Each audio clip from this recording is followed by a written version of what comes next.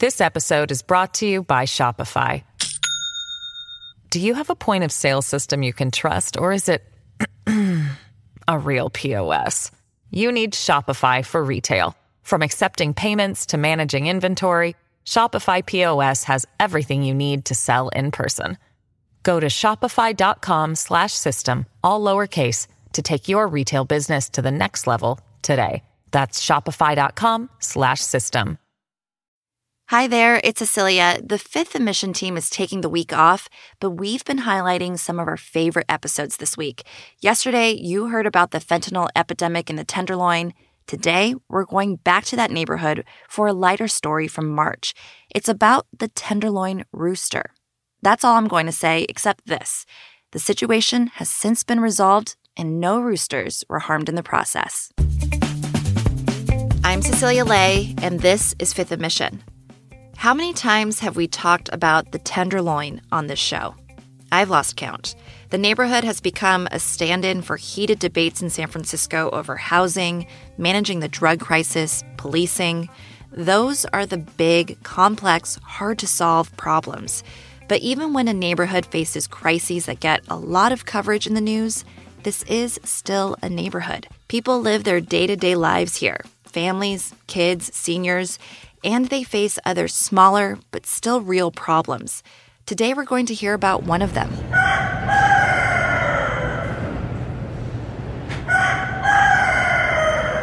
Yeah, you're hearing it right. That's a rooster.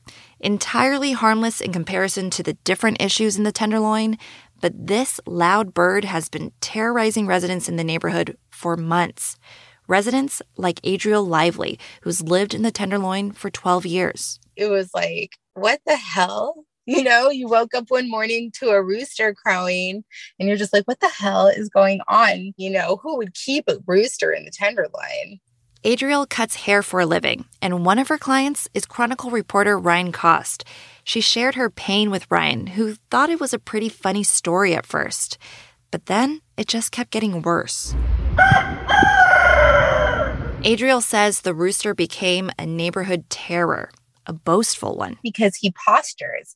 He gets into this posture, throws his shoulders back. Even for a minute before he crows, he's ready. And then he is just so proud. Sometimes he starts flapping. And it's this big display. And it's nobody's impressed. So she decided she was going to do something about it. I think after a few weeks, I was all right, this is unreasonable. I'll fix it. I can fix it. I know how to fix things. But like many problems in San Francisco, it wasn't an easy fix, not even an annoying bird. Adriel's client and Chronicle reporter Ryan Cost decided to follow her journey. What would it take to finally quiet the Tenderloin rooster? Does she find a solution? Ryan's here to discuss it with me. So, Ryan, tell me how Adriel Lively's months-long war with the rooster begins. So the rooster first announced itself to the neighborhood in January. And initially, Adriel didn't think much of it. She thought that maybe the rooster, was a temporary resident that the owner would get rid of now that it was crowing. That didn't happen. Initially, it would be early in the morning. Now it's just all day. And then they go for sometimes he'd go for 5-10 minutes. And so it's 5 a.m., man. People in the buildings around it were getting increasingly agitated. They would start shouting out of their windows. This guy totally had a meltdown that everybody could hear. People, he was screaming out his window, whose fucking chicken is this? Rooster, I'm going to kill it. He went back in his apartment. You could hear thrashing. You could hear him screaming I hate it. I hate it. And I feel it. She reached a breaking point and decided to do something about it. Was there one breaking point where it was just this is just really decreasing the quality of life for me? I mean, many of us listening to this might be this is sort of funny. It's kind of a funny story, but it really kind of impacted her life, didn't it? Yeah, it really did. I mean, you have to figure the Tenderloin is the city's densest neighborhood. It is home to the most families. Actually, there's tons of kids who live in the Tenderloin, tons of family units. So all of these people are having their daily routines just completely disrupted by this noise. Not everybody needs to get up at 5 a.m. like a rooster does, apparently. And so the repetition, I think, just sort of broke her down. It's that level of obnoxious. It's like, I don't know, like water torture or something, it's just like drip, drip. It's kind of like when your fire alarm is beeping, your smoke detector, when it just keeps going and it's a beautiful day and the birds are chirping and then there's like rooster. After she would try one thing and it would fail, she'd sort of give up. And then 2 weeks later, she would reach another breaking point and try something next. So what ended up being the first step that Adriel took to try to get this annoying rooster removed? So the building that has the yard in which the rooster lives, she described as a little bit run down, and she wasn't even sure if the building had a manager. She ended up finally tracking him down, and she gave him a call. He seemed to, understand that it was a nuisance and said that he would talk to the owner. And for a couple days, the rooster stopped crowing, and Adriel felt like maybe she'd been successful. And then it started again. So she tried to be a good neighbor, reach out to the building next door. That didn't work. So she reaches out to the city. How did San Francisco respond? So she reached out to Animal Care and Control. She was under the impression that, roosters probably were not legal in San Francisco. And I will say that that is the case in a lot of places. I used to live in Portland, Oregon. This is not the first time I've covered urban chickens. And they had a no rooster rule. Oakland also has a no rooster rule. And I know that there have been discussions in Berkeley about no rooster rules as well. However, that is not the case in San Francisco. The city will limit the number of fowl you can have, but it doesn't really care whether it is a hen or a rooster or a duck or a goose or whatever the case might be. I mean, I'm laughing because, somehow it's surprising but not surprising that San Francisco would be the loophole where you can legally own a rooster. Were you surprised by that? I really was. I honestly thought that when I called Animal Care and Control that they would say, oh, actually, roosters aren't legal. And, maybe she had just gotten some bad information. But instead what they told me was, in fact, roosters are legal and that Animal Care and Control is not responsible for noise complaints. That would be an issue for the police. I was just like, you've got to be kidding me. Because I have dealt with the police in the neighborhood before about actual stuff going on, this is an actual thing, but this is not a police thing. This is not, in my opinion, the police in the neighborhood have a lot of other things to do than figure out why there's a rooster crowing.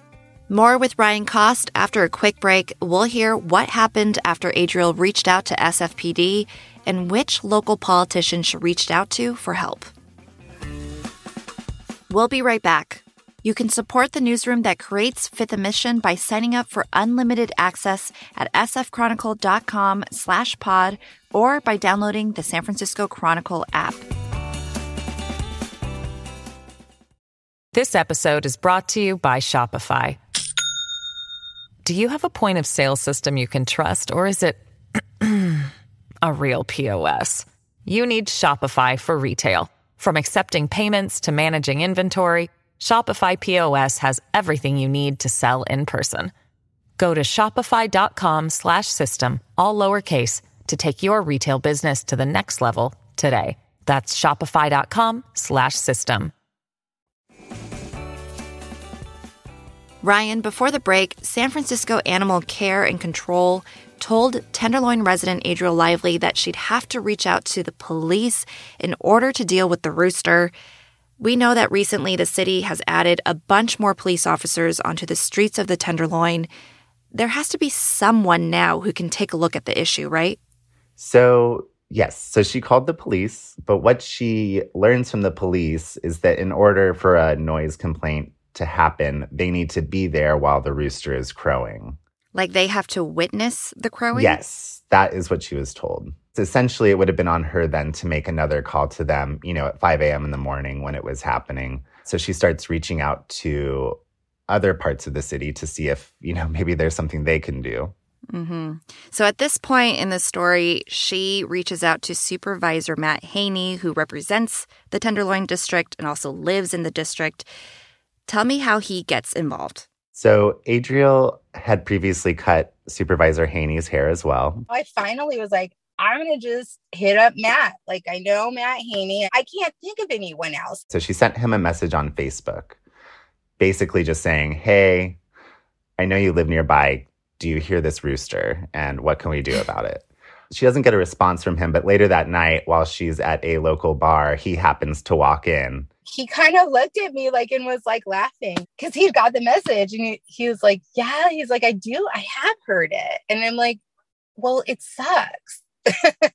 Like, what can we do? So he says, go ahead, send my office the information on the rooster, the address, etc., and we'll look into it. And then has anything happened since? No. So 2 weeks pass and she reaches yet another breaking point. And so she decides to post a video of the rooster explaining that she had tried contacting the property manager, animal care and control, the police. She tried dialing 311 at one point. And then she specifically calls out Supervisor Haney by name and quickly gets a response, basically saying that, you know, he would do whatever he could to please send him the information. So Haney says, okay, you called me out on this. We'll look into it. I'll do my best. What's the latest update? So once my story about the rooster posted online, Haney reached out to me with an update. Police, of course, can't just go into the yard, even with a noise complaint. They would need a warrant for that. So it sounds like he and the police captain are going to refer the situation to the city attorney, adding yet another layer of bureaucracy to all of this. If the property owner doesn't respond, they might face fines or even a lien, apparently. In any case, as of Saturday, there is still a rooster living in the Tenderloin, but Adriel told me she's feeling hopeful her persistence will eventually pay off. Apparently, Haney sent her a text. I'm going to get this rooster. Okay, so a little bit of pressure on a politician seems like it may have paid off. Even so, Ryan, this feels a little bit lucky. Adriel had a problem, and she just so happened to have two clients to help amplify it. You, a reporter, and Haney, a city supervisor. What do you think this story about an annoying rooster sort of reveals? I think that when you look at this, Adriel has done so much, you know, to try and address what, you know, one would think would be a pretty simple problem. And if you think about it like that, then you wonder, you know, are we ever going to be able to address some of these much bigger issues? What I feel like is that it is a quality of life issue. I have been in this neighborhood for so long. In cities, you're going to have these weird problems that arise that don't have a clear-cut answer. But like, there is a way to solve it. Unlike the other issues in the Tenderloin are far more complex. Like, we can't just install a permanent toilet on every single corner. It's complicated. I fully understand that. But this is not complicated. This is like, you're being a bad neighbor. This particular issue has gotten as far as it has because people don't know who to contact. The Tenderloin is incredibly diverse. It has the highest concentration of children of any neighborhood in the city. So many languages are spoken there.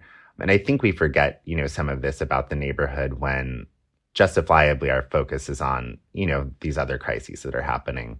So, you know, when you think about an issue like the rooster, those are the people that it's impacting the most, are these families, you know, these people who are just getting by day to day. Ryan, thank you for finding this story about an annoying rooster and a city that doesn't really know how to handle it. Thank you so much. Ryan Cost writes about Bay Area culture for The Chronicle. His story about the Tenderloin rooster is online at sfchronicle.com and on the Chronicle app. Thanks to him and Tenderloin resident Adriel Lively for speaking with me. Thanks to Karen Creighton for editing this episode, and to you for listening.